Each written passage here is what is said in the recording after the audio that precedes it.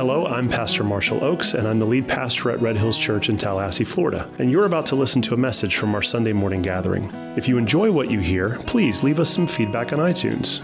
And if you really like what God is doing at our church, consider supporting the ministry work at redhillschurch.com/give. Thanks, and now for some Bible teaching. Revelation chapter 2 is what we're studying today, so that means this week your homework is Revelation chapter 3. Read it before next week to be prepared for what we're studying. But in Revelation chapter 2, Jesus, the divine warrior, the Jesus that John showed us in Revelation chapter 1, is the one who's speaking to the churches. And that's really important. And I said this when we were starting off the service, I alluded to it. But I just want to touch briefly on the dangers of not worshiping the right Jesus. Jesus was a meek man who walked the earth clothed in humility. But that does not mean that he is insignificant.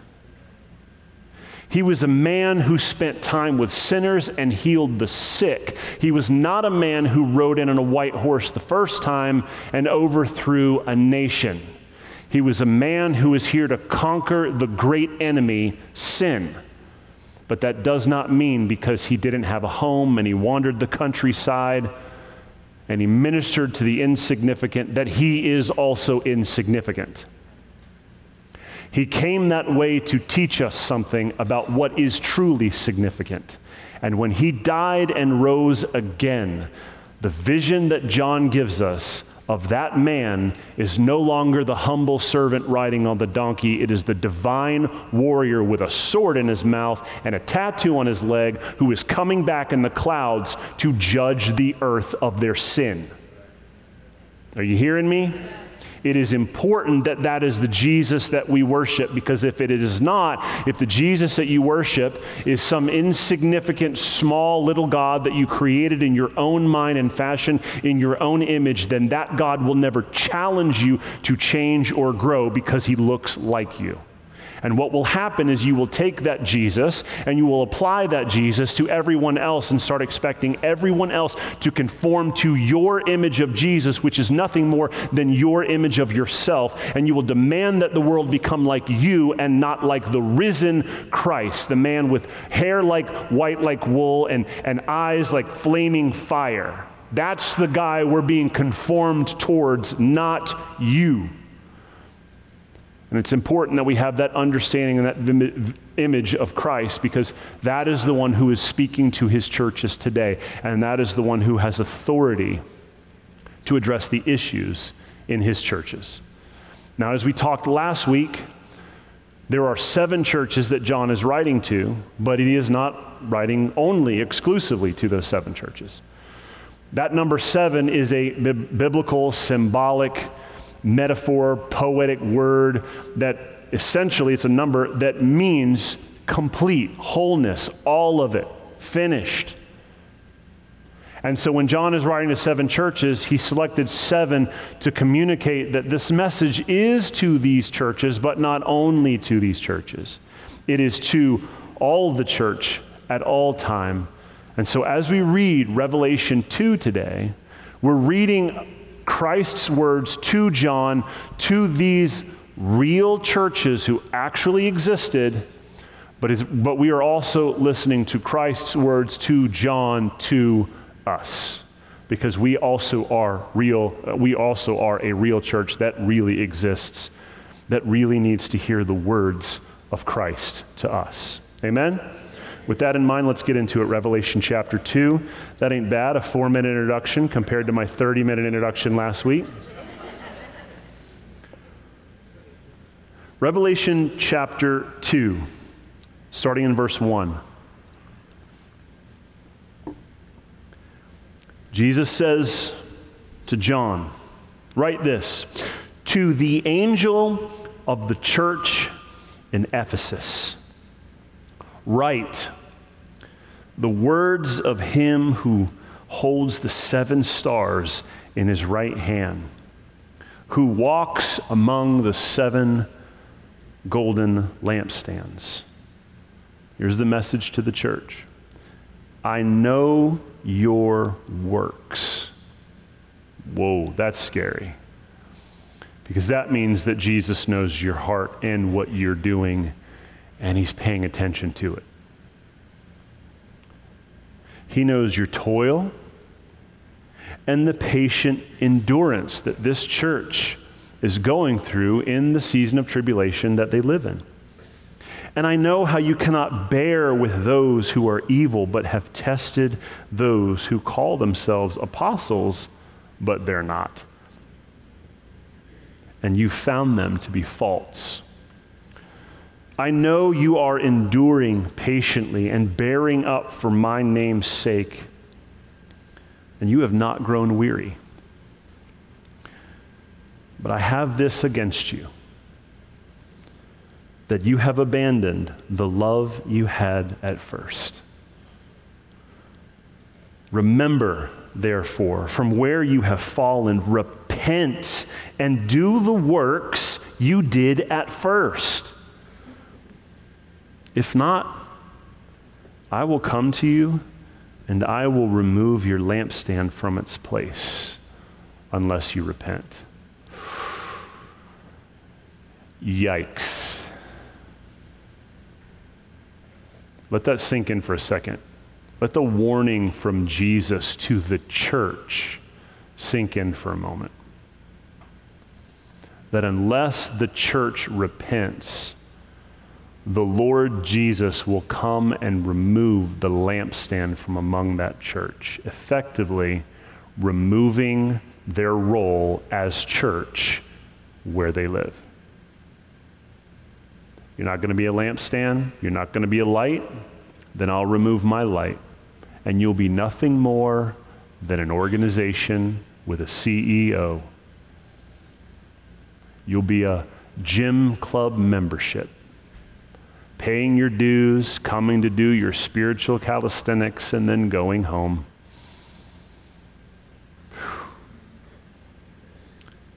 Verse 6, yet this you hated the work of the Nicolaitans, which I also have hated. Just pause there. That word's going to come up again to another church, and we'll address the Nicolaitans at that point, but let's keep going. He also hates the Nicolaitans. So verse 7, he who has an ear, let him hear what the Spirit says to the churches. That's important. Did you catch that? Now the message to the church has now overflowed from the church to the churches. Hear, church, what the Spirit of the Lord is saying now to you. To the one who conquers, which is a Greek word that basically means overcomes, I will grant to eat of the tree of life, which is in the paradise of God. That's the end of the first letter to Ephesus. Now let's pause and go back through this letter and dissect it. But before we look at the letter for Ephesus, there's a couple things we need to examine that are common, not just in this letter, but to all 7 letters. All 7 letters are addressed to the angel of the church, which we talked about last week as a real, legitimate angel who the Lord Jesus assigns to his church here on earth. The idea being that, in some sense, churches have angels assigned to them. The roles of the angels seem to be a role of message and a role of accountability. There is this divine being who is represented among the people and also represented up in heaven. That's one of the purposes of this divine being, to be able to deliver messages, to be the oversight for this local church in a very spiritual sense. The other responsibility of the church or of the angel is protection. Those are the 2 kind of primary roles of angels in the New Testament. Now, if you read through some commentaries, or possibly you've heard this taught before, that another understanding of who these angels are not these heavenly beings, but they're actually the pastors of these churches. The idea being that angels throughout the Bible have been predominantly messengers, the ones delivering the words of the Lord, and therefore John, in some metaphorical way, is referring to, or Jesus is referring to through John, write the letter to the pastors of these churches, the angel, the one who's delivering the message. It's okay. I mean, it's not a bad interpretation. If you hold that, that's fine. I'm not going to kick you out of the church. The only problem that I have with it personally is that all throughout the book of Revelation, angels are always referred to as heavenly beings. And so if we're just going to track with the Bible speaking for itself and not trying to read interpretation into it, then I'm going to go with just angels. Now, be careful not to build too much of a theology, like, oh, do we all get our own little angel? Like before I leave the day, should I high five him and like pray to him? And like, no. Like, do not get into that weirdness of like praying to angels. Like, they are representatives within God's kingdom, but they are there overseeing us and watching the way we go and protecting us. But it's nothing more than that. You don't need to talk to them. If an angel tries to talk to you, it's probably a demon. Ignore it. But as we go through this, you're going to see this referenced often. This idea that an angel, the message of Jesus is speaking to the angel over the church, and Jesus is the one delivering this message to the angel. And in every letter to every church, some quality from the image of Jesus in Revelation 1 is referenced in the letter to the churches. So that's a common theme. It's always addressed to an angel in the church, and it's always associated with a specific divine quality of Jesus. In this one particularly, it's he's who's holding the 7 stars in his right hand and the one who's walking among the 7 golden lampstands. We saw that in Revelation chapter 1. The next common theme you'll see in the letters is that all of them include an I know this about you, and some of them include an I have this against you. All of them have an I know, meaning God knows all and he's aware of what's going on. And some of them have I have this against you, which we just read. Not all the churches have that, but some of them have that, meaning there are some things that I know that you're on track, you're doing really well, but there's some other things that are real big issues that we need to deal with, because if it's not dealt with, then I'm going to come and deal with it.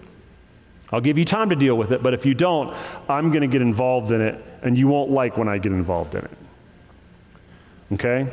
Brothers and sisters, you know how it works within family. When you start fighting, you need to go ahead and settle that. Because if dad walks in and he has to settle it, no one's going to be happy when he settles it. Well, except for him. But neither one of the kids will be happy. So you have this I know, I have this against, and then you have this call to repent and then conquer. Or the ESV, which is the translation that I typically read from, English Standard Version, says conquer. This is huge. Every letter to every church ends this way. Some encouragement to repent and conquer. Why is it so important for the churches to conquer and overcome? Because overcoming is evidence of your allegiance. See, when you start reading into this, you can read into the text, okay, well, overcoming would mean that, like, I need to conquer, I need to overcome. Like, if I want to inherit salvation, I've got to do the work to conquer and overcome. That's not what it is. Overcoming, the encouragement to conquer, is simply evidence of what team you're playing for. And we talked about this last week. That Revelation is going to present to us 2 teams. There is Team Lamb and Team Dragon, and there are no other teams. There's only 2 teams. I didn't say it, John said it in Revelation. And how you know whose team you play for is demonstrated in the way that you either overcome or you give in. I'm going to use this word a lot today. Assimilate.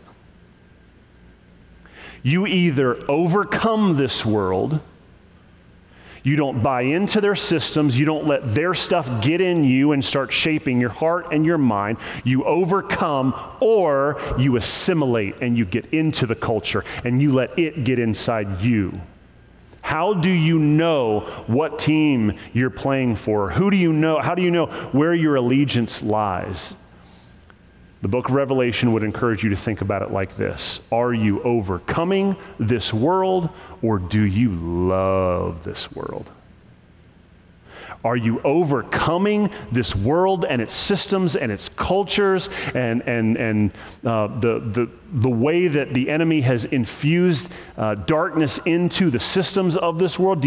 Are you overcoming that stuff, or are you just assimilating into it and just letting parts of it come into your life and blend with this thing that you call Christianity? And on the other side, you've got something that just looks nothing like what any of the apostles taught in the Bible. It doesn't look anything like the message of Jesus. It's got some of the message of Jesus, but it's not the message of Jesus. So at the end of every letter, there's this encouragement to repent if you're not following in step with Jesus, and then conquer. So let's look at the message to Ephesus. What is Jesus saying to the angel in Ephesus? He's saying, I know your works, and your labor, and your endurance, and your discernment. I know your Bible knowledge. I know you are a bunch of folks who love the Word of God. You love when it's taught. You love to study it. You love to read it. You've got little libraries at home filled with commentaries on it. You love it. Every time an apostle comes into town, you're judging whether this apostle is a true apostle. You want him to come speak at your church. You invite him over to your house for dinner. You let him speak to your kids. You let him pray over your family. You know the difference between right and wrong. You love Jesus. You love the Word. The only problem is I have this against you. You abandon the love that you had at first. Now, this is an interesting text because I've personally heard it taught many different ways, what it means to lose your first love.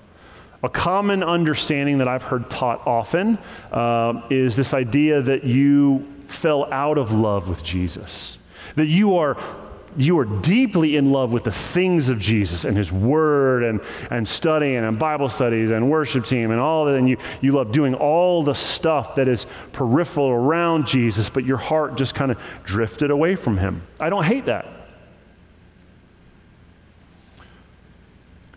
There's another interpretation I came across I felt was kind of interesting this week. Is by a guy named G.K. Beale, and it's in his commentary, The New International Greek Testament. And he says that his understanding of abandoning the love you had at first is becoming a lack of witness in the city in which they were called. And his understanding of this is because the punishment for that is losing your lampstand, which essentially means, that we talked about this last week, lampstands are this symbol of being a light in a dark place. It used to be the temple, but now Christians are temple, and we are viewed as lampstands. Churches are viewed as lampstands. That was from Revelation 1. And so the idea that the church in any local city is supposed to be a light in the darkness, supposed to be a city on a hill. Once you abandon that original call that you had of being a light in a dark world, well, that's the one thing that you were told to do, like be a light in a dark world. So if you're not doing that one thing, like I'm going to remove your lampstand. I'm going to remove you being a witness among those people. No, I don't hate that either. That's good, right? That ain't bad. But as I'm reading through this, here's another one. You guys remember when we did the John series just a couple of weeks ago, 2 John chapter 6, where John tells us that love is obeying his commandments. Remember that? So when Jesus says you abandon the love you had at first, it might just be that his love that they abandoned were these some original commandments that they once followed, but now we're no longer following. And it could be something as simple as, man, like the Lord commanded me to love my enemy. And I was really good at that when I first got saved, but I kind of got tired of it, and now I love everyone who looks like me, but I don't have time for my enemy. I've abandoned some of these commandments that I was really good at following when I first started, but now I don't really have time for. That ain't bad. So there's a little bit, at least on my part, ambiguity with what it means to abandon your first love. And I think, at least for me, the application rests in that ambiguity. Because I think what the angel is trying to say through the message, or what Jesus is trying to say to the angel, to the church, is this: there are some things that you were dedicated to when you first came to salvation, that because you just abandoned them or stopped doing them or got disinterested in them, you got focused on these other things that I applaud you for, but you started acting like these previous things are not important and you're not getting to them because these other things are important. Look, there's stuff that needs to be done right now, Jesus. I'll focus in on this, and this is the stuff I like doing anyway. And so the things you commanded me to do that I don't really like doing, I won't spend much time doing. But I'll be really faithful in this other stuff. And so what you see is that this church is growing in their faith and devotion, but they're starting to abandon the original things that they obeyed at the beginning. And this is why it's important for us to listen to the end when he says, hear what the Spirit says to the churches. Because as Christians, as we grow, we also have a tendency, just like this church, to start abandoning things that were really important to us when we first got saved, but now we somehow just don't have time for, or we think are less important. Here's a couple examples.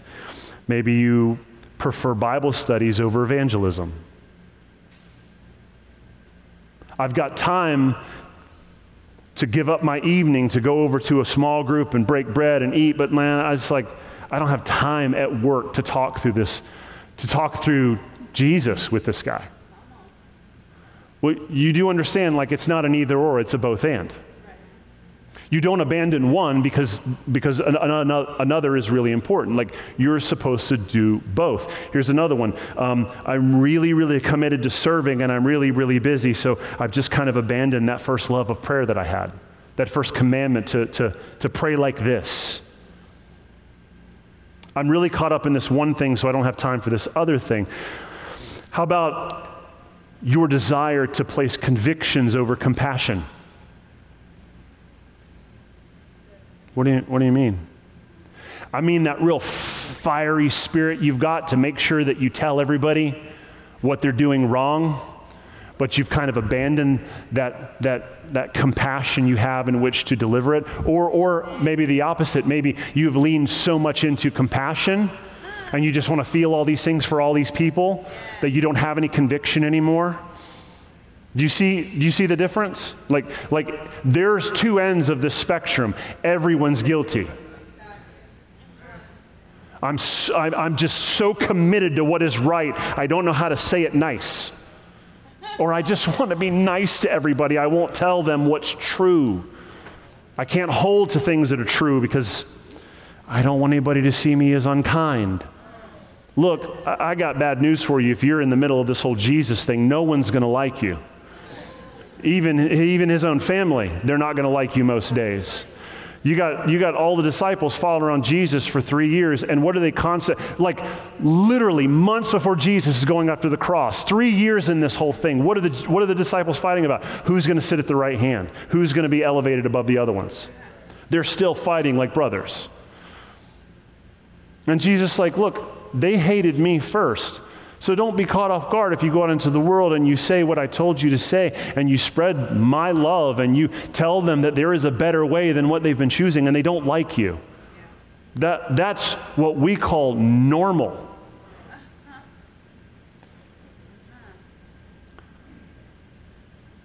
So he ends this letter with an invitation to really hear what he's saying.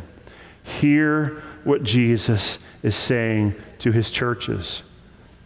What is he saying? Repent of selective obedience. Oh my goodness. Do you like that one?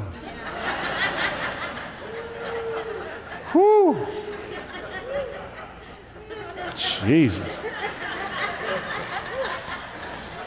A little Pentecostal section down here. Repent of selective obedience. You don't get to choose what you obey and what you disobey. You have to overcome the temptation to give on one side to gain on another. Hear me.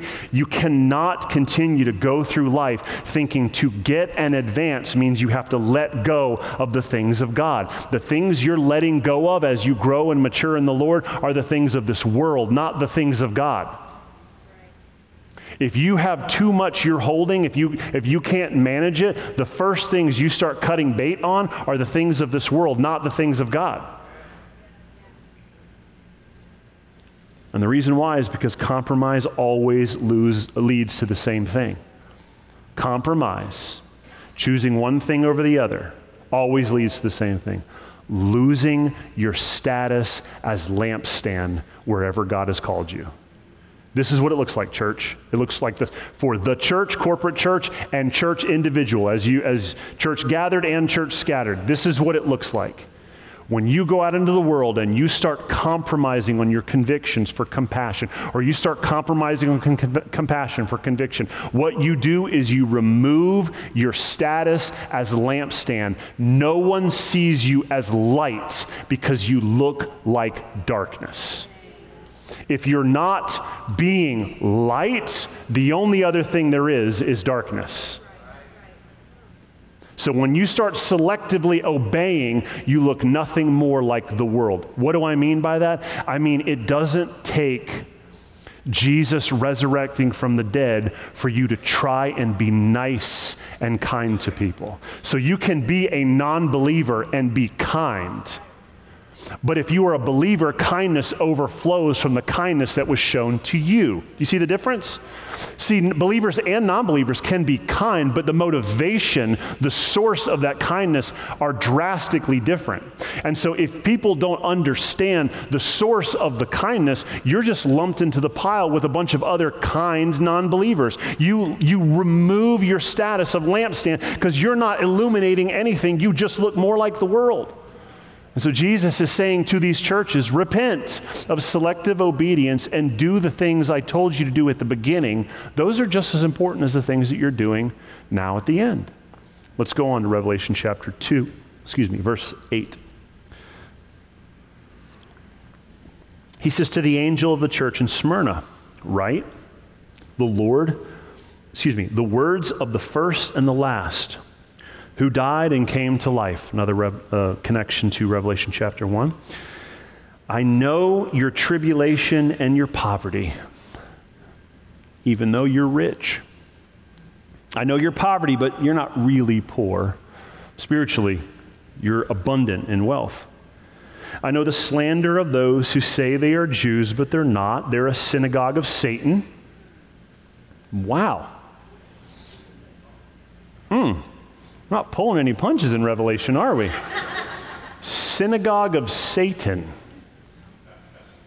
What is he talking about? Well, I'm not going to go deep into this, but historical writings from the late first century, early second century in the church tells us that what was happening in these churches is that, Christianity wasn't viewed as its own religion. It was viewed as the ultimate fulfillment of everything it was to be a Jew. Like they had been waiting on this Messiah, and he finally showed up.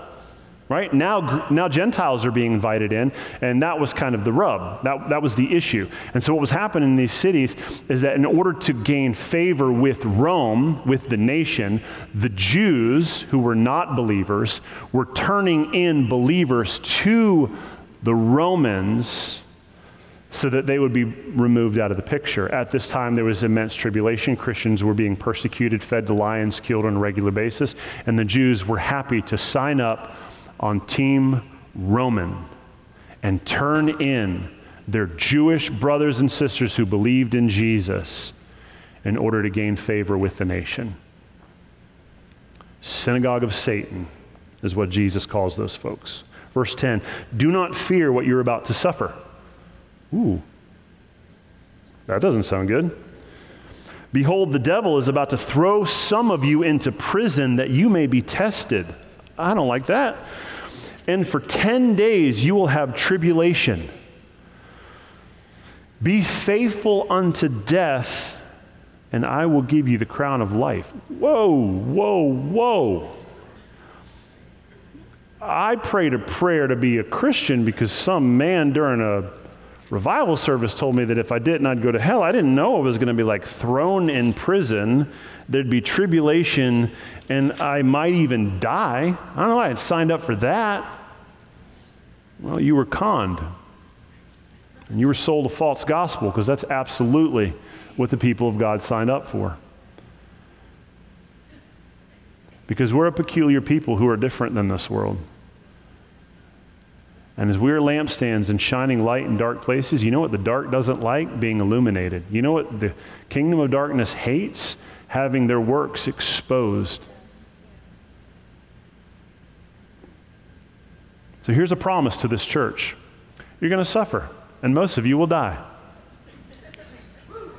Praise the Lord. But when you do, you will receive the crown of life. I mean, I'll take that crown any day. Verse 11, he says here, he who has an ear, let him hear what the Spirit says to the churches. Those who conquer will not be hurt by the second death. Personally, this is my favorite letter. I like it. There's no I have this against you, because the church is just going through it and they're faithful. So let's go through it. To the church in Smyrna, I know your tribulation at the hands of the Jews. I know your physical poverty. I know your suffering. But do not fear. That's the encouragement. Rather than I have this against you, the word of the Lord to this church is, do not fear. You are spiritually wealthy and you will be tested and you will suffer, but do not fear. Whew. Man, if I had 3 hours to teach on not fearing, I won't do that today.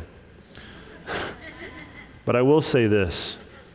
There is nothing that grips human beings quite like fear of death. You can go through a lot, but don't take my life. Except that Jesus conquered that, and you don't have to fear.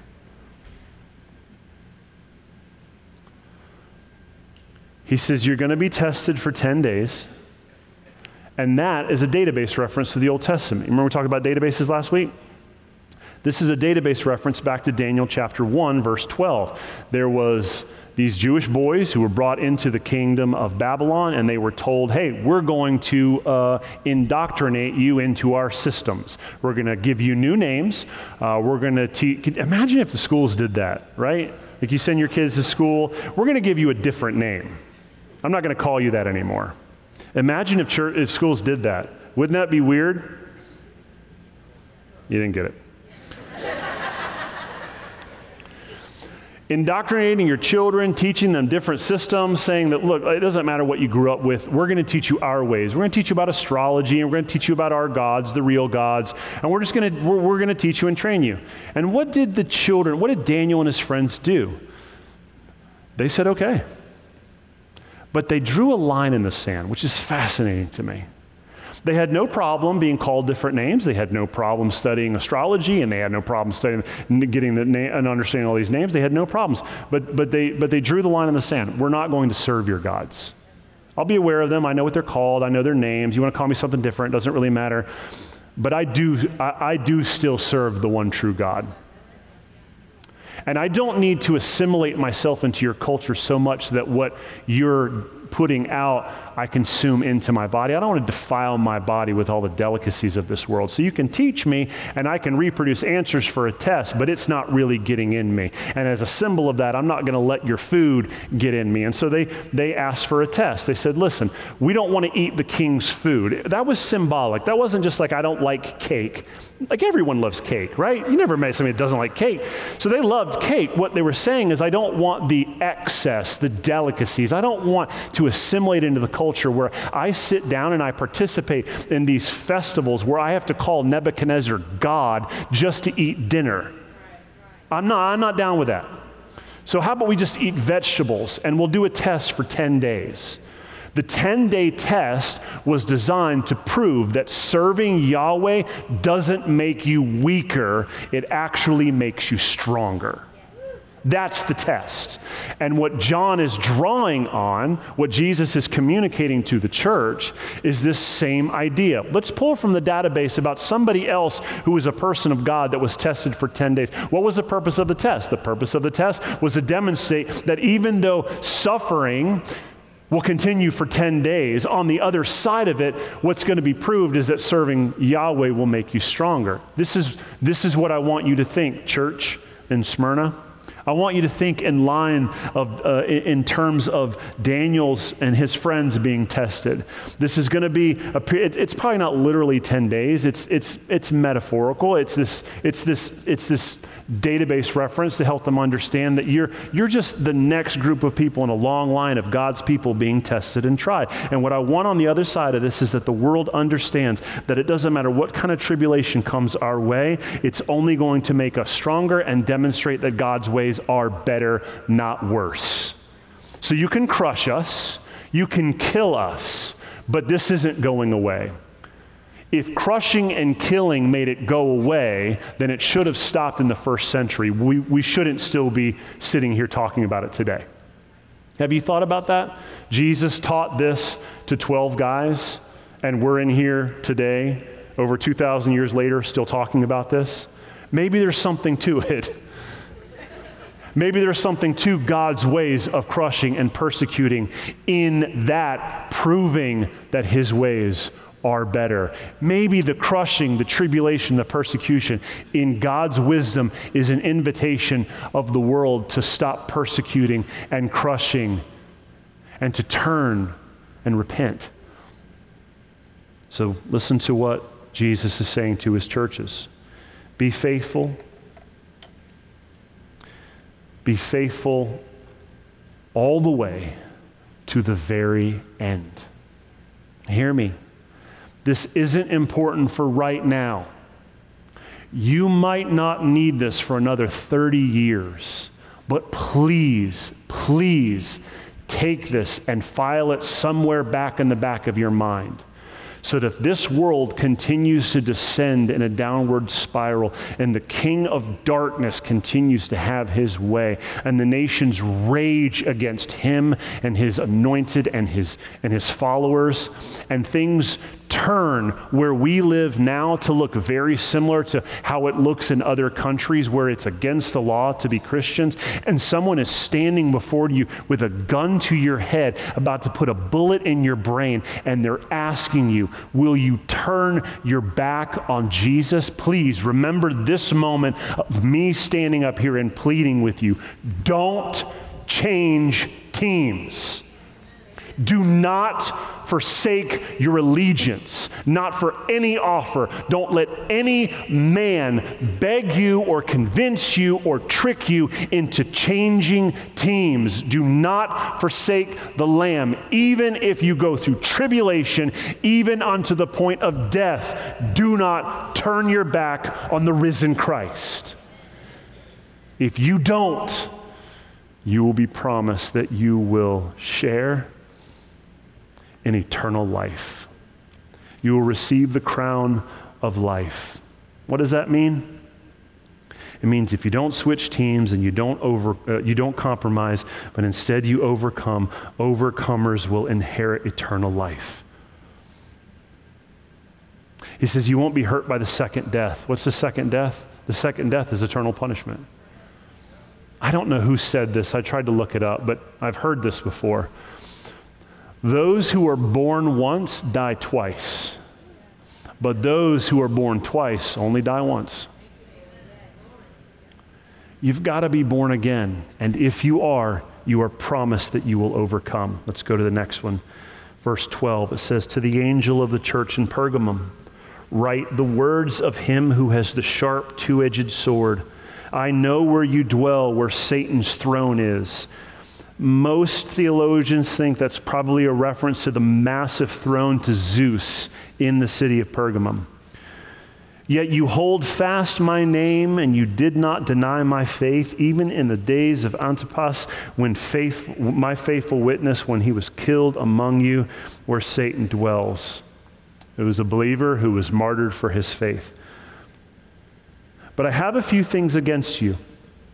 You have some there who hold to the teachings of Balaam, who taught Balak to put a stumbling block before the sons of Israel so that they might eat food sacrificed to idols and practice sexual immorality. So also some of you who hold the teaching of the Nicolaitans. Therefore repent.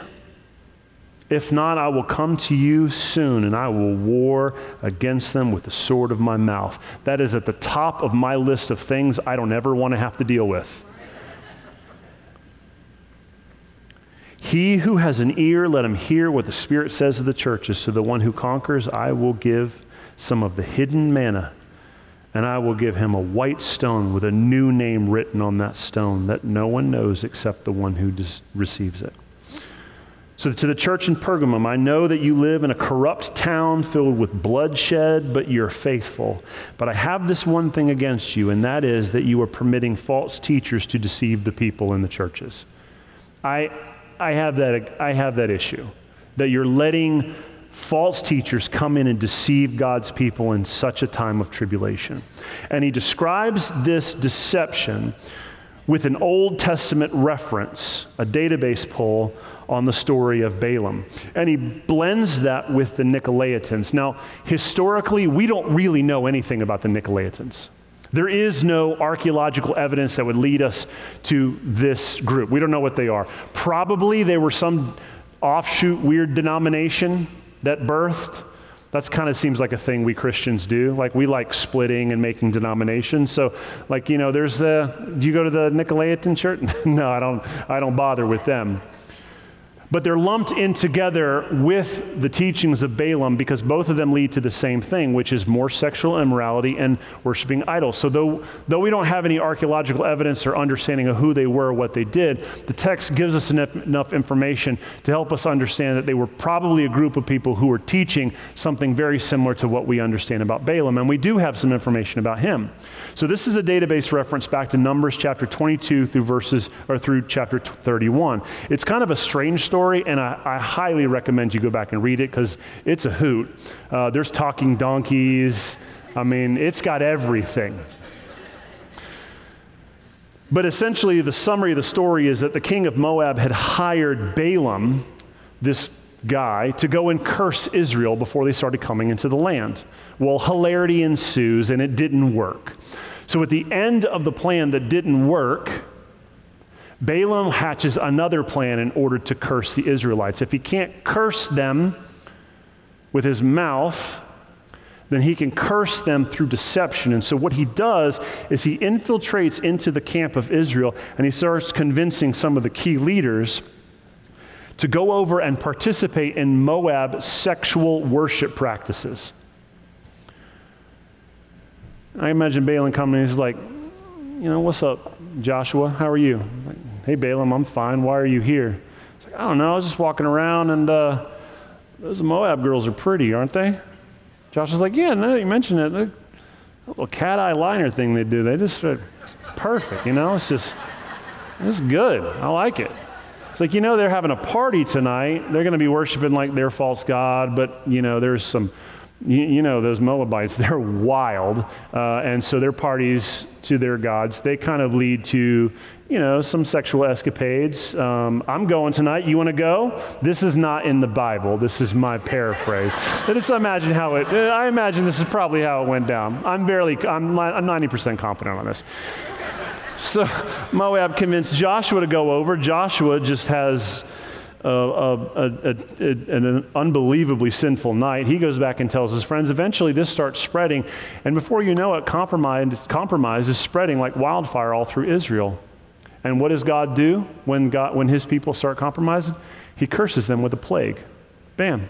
Balaam fulfills his end goal, to curse the people of Israel. But he didn't do it head on. He did it by infiltrating and convincing them to come in and compromise, to assimilate into this foreign culture. And what we see is the false teachers in Pergamum are doing the exact same thing. They're teaching the people to start compromise. You can participate in the yearly festivals about Zeus. You can participate in the imperial worship, the imperial cult. It's not a big deal to say, God, Caesar is God. What are you really saying? It doesn't really matter. It's not a thing of allegiance. You're just doing it just to get by. In some of these cities, there were these guilds that if you wanted to be a silversmith or you wanted to be a woodworker, you had to participate in these guilds, which meant you had to go to the guild parties, you had to worship these guild gods, you had to participate in order to function and have your own small business. And these people are infiltrating, saying, man, it's not a big deal. Just go in and just kind of dress like them, act like them, talk like them. And what this does is it starts infiltrating in the church, and eventually there's no more line that we're holding. There's no more truth. There's nothing that separates us from the non-believer. We're doing the exact same thing. So what has Christ even saved us to? We're doing the same things we used to be. And so these teachings are being infiltrated into the church, and the Spirit is saying to the church, you can't continue to practice these acts and also call yourself a Christian. You can't hold Jesus' hand with your left hand and also try to play nice with the culture on your right. It doesn't work that way.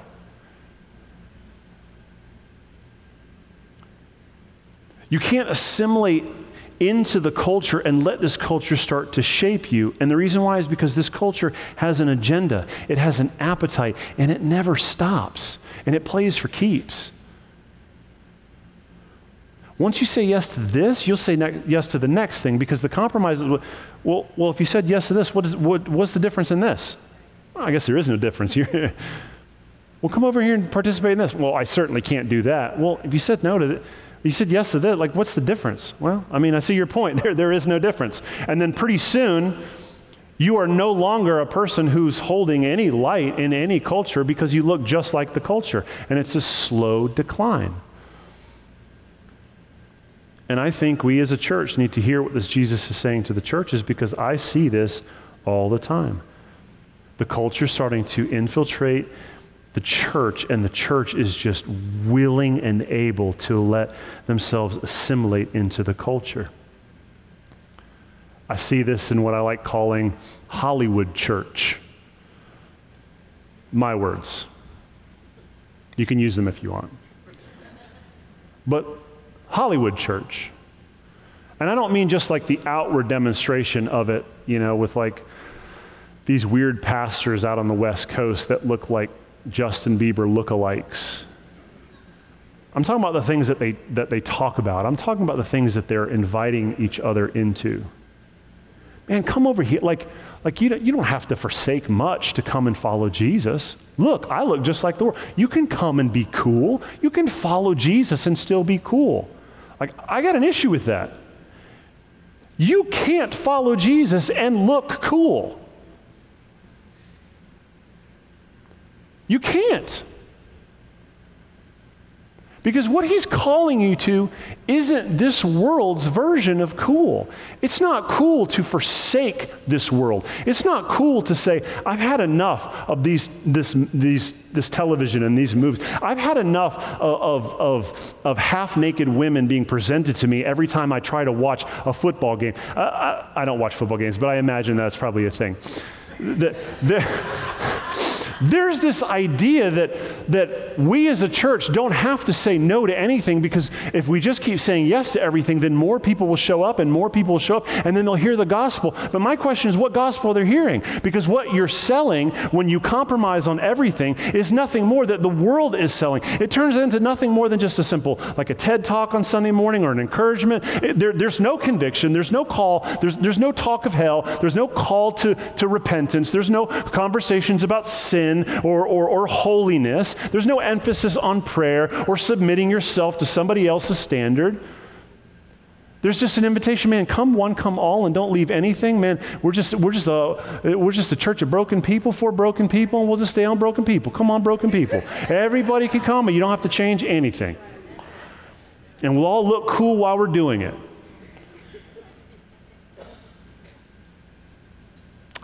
I look at news reports of just what's being sold to the church, and it just makes me want to throw up. There's this concept of like the tech startup church. It's just like, man, let's just get a bunch of people in a room and let's get to 1,000 people by the end of the month, and let's start multi-siting and let's start rebuilding this out, and we'll put some laser lights up, and man, like, what are you even talking about? You lost me. Do you even know that? Have you read the Bible? Have you read all of it?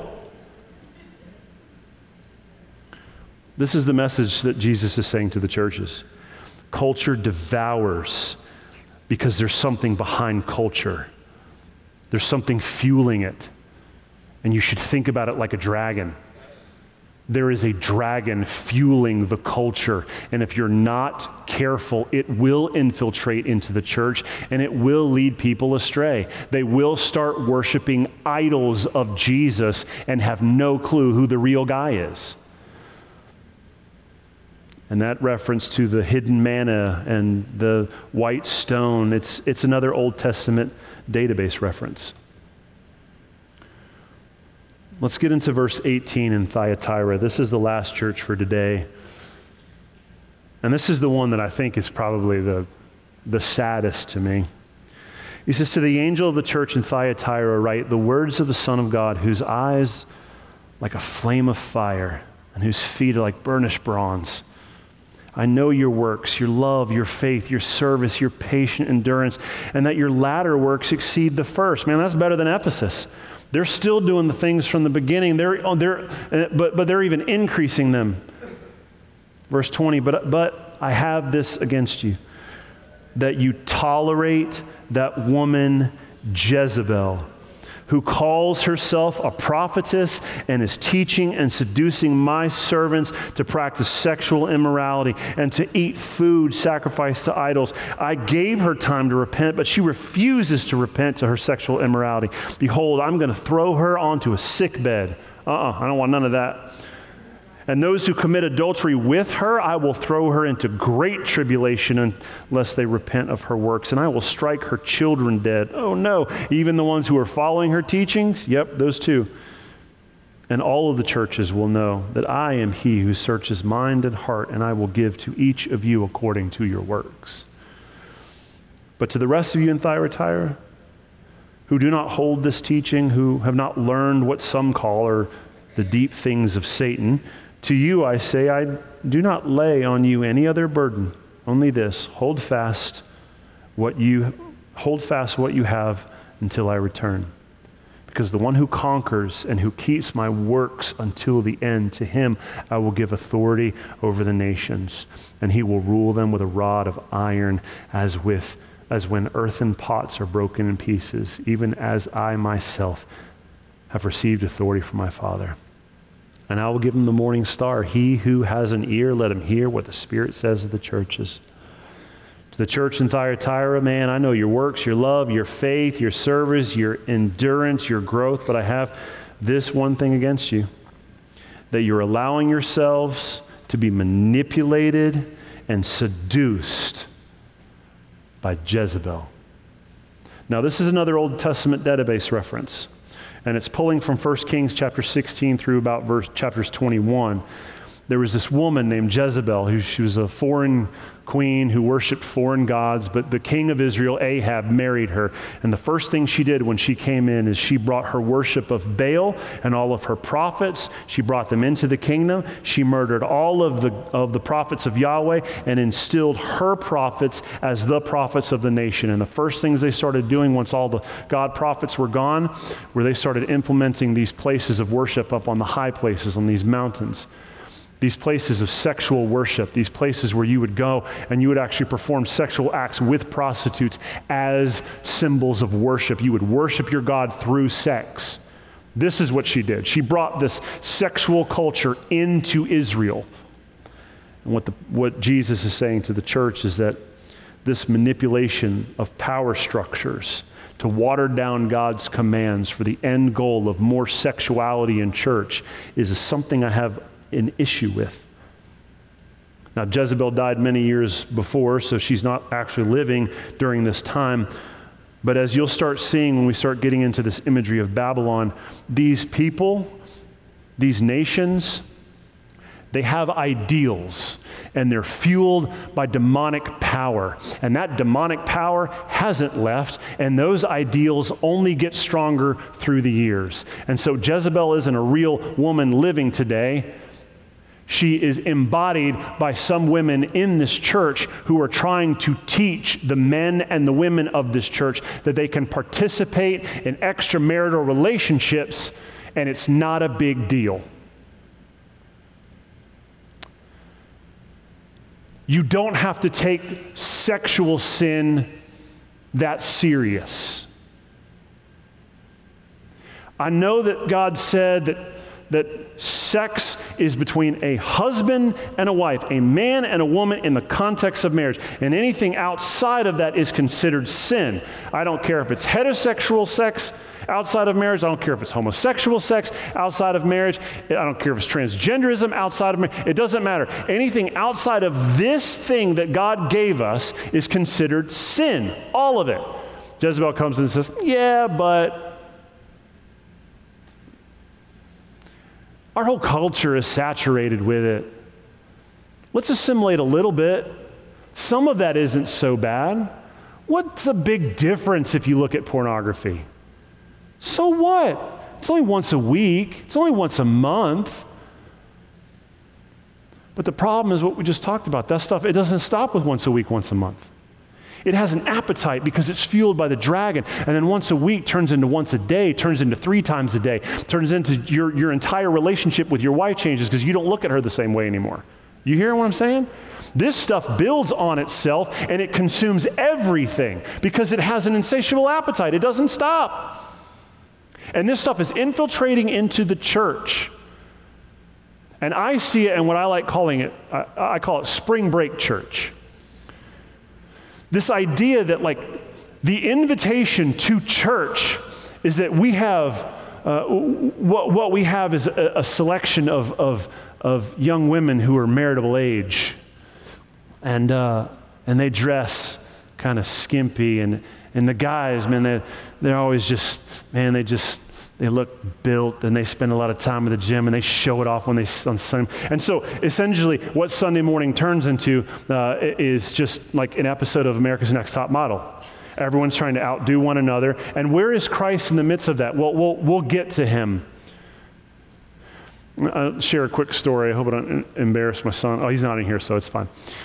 So my oldest son, he works at Blaze here in town, and he told me that he was working a shift this past week, and a couple people came in, ordered pizza, sat down. He walked over, striking up conversation, finds out these 2 people are pastors, and he says, "Oh man, I want to go into the ministry." I'm like, "Oh, that's awesome. You go to church somewhere?" "Yeah, I go to church somewhere." And he goes, "Could I?" And these 2 gentlemen, pastors, said, "Man, we would love to invite you to our college group." And my son's like, "Oh, yeah, cool. Like, I love talking about the Bible with a bunch of college students." And this is the next thing I was doing. "We'd love to invite you to our college group. There's a lot of pretty young girls there." Are you kidding me? And my son said, I walked away feeling like I needed to take a shower. I was like, yeah, you do, because there's a problem if your primary evangelistic tool for getting people into your church is we got pretty girls. But that's not uncommon. That is very common. That's a problem. Man, you should come check out our college group, man. We love Jesus. We magnify him above all other things. We got pretty girls. Is there anywhere in the New Testament, the book of Acts, where Paul is going to a new city and he's planting churches and inviting people to church? He's like, "Man, you should come check out our church. Man, we got pretty girls." Or, "Man, we got good music. We got good things for your kids." No, that's never been an invitation in the planting of the churches. The invitation is always the same. Forsake your life and come to Jesus. Well, what do I get? What do you mean, what do you get? You get Jesus. That's what you get. Isn't that enough? No, that's not enough. Well, then this thing isn't for you. You love this world too much. Jesus is talking to the wealthy man, and he comes and he's like, "Oh, Jesus, I've done everything. Like, what must I do to be saved?" He's like, "I fulfill all the commandments." He says, "Go and sell everything you have It's like, what? Do you have to sell everything you own in order to follow Jesus? No, that was never a command that he gave anybody. But he gave that command because he knew that that is the stumbling block. That command revealed the kid's heart. So what's revealing our hearts? What's revealing in our churches? What has infiltrated? What have we allowed Jezebel to infiltrate in our churches that has changed the sexual dynamic of our church? That the meeting of God's people has become your opportunity to lust the flesh. It's disgusting. And what Jesus is saying to those churches is repent, conquer, and if you do, you will receive eternal life. So let's close on this. Listen to what Jesus is saying to the churches. 1, don't abandon his commandments as you grow. 2, don't run from tribulation or look for shortcuts to switch teams when times get tough. 3, don't let the idolatry of this world devour you into compromise. And 4, don't fall for the manipulation and seduction of sexual sin because it will own you and rule you and never leave. It wants all, not some, all. It wants all of your mind. Those are the warnings, the commands from Jesus, and he ends with this: overcome. Don't fall for that stuff. Instead, overcome this world. Don't submit to the dragon. Follow the Lamb. Stay faithful. Love God. Love your neighbor. Endure tribulation. Don't give in. Don't give up. Keep your eyes on Jesus. Because at the end of the age, when all of this is done and you are done being persecuted and done suffering tribulation, done going through all of it, when it's all said and done, I promise you, church, it will be worth it. Let's pray. Hello again, it's Pastor Marshall, and I just wanted to say thank you for listening to this message. If you want to hear other messages or maybe find out more about our church, you can visit redhillschurch.com. From there, you'll find links to our social media pages, message archive, and ways you can support the ministry work. Thanks again for spending time with us, and God bless.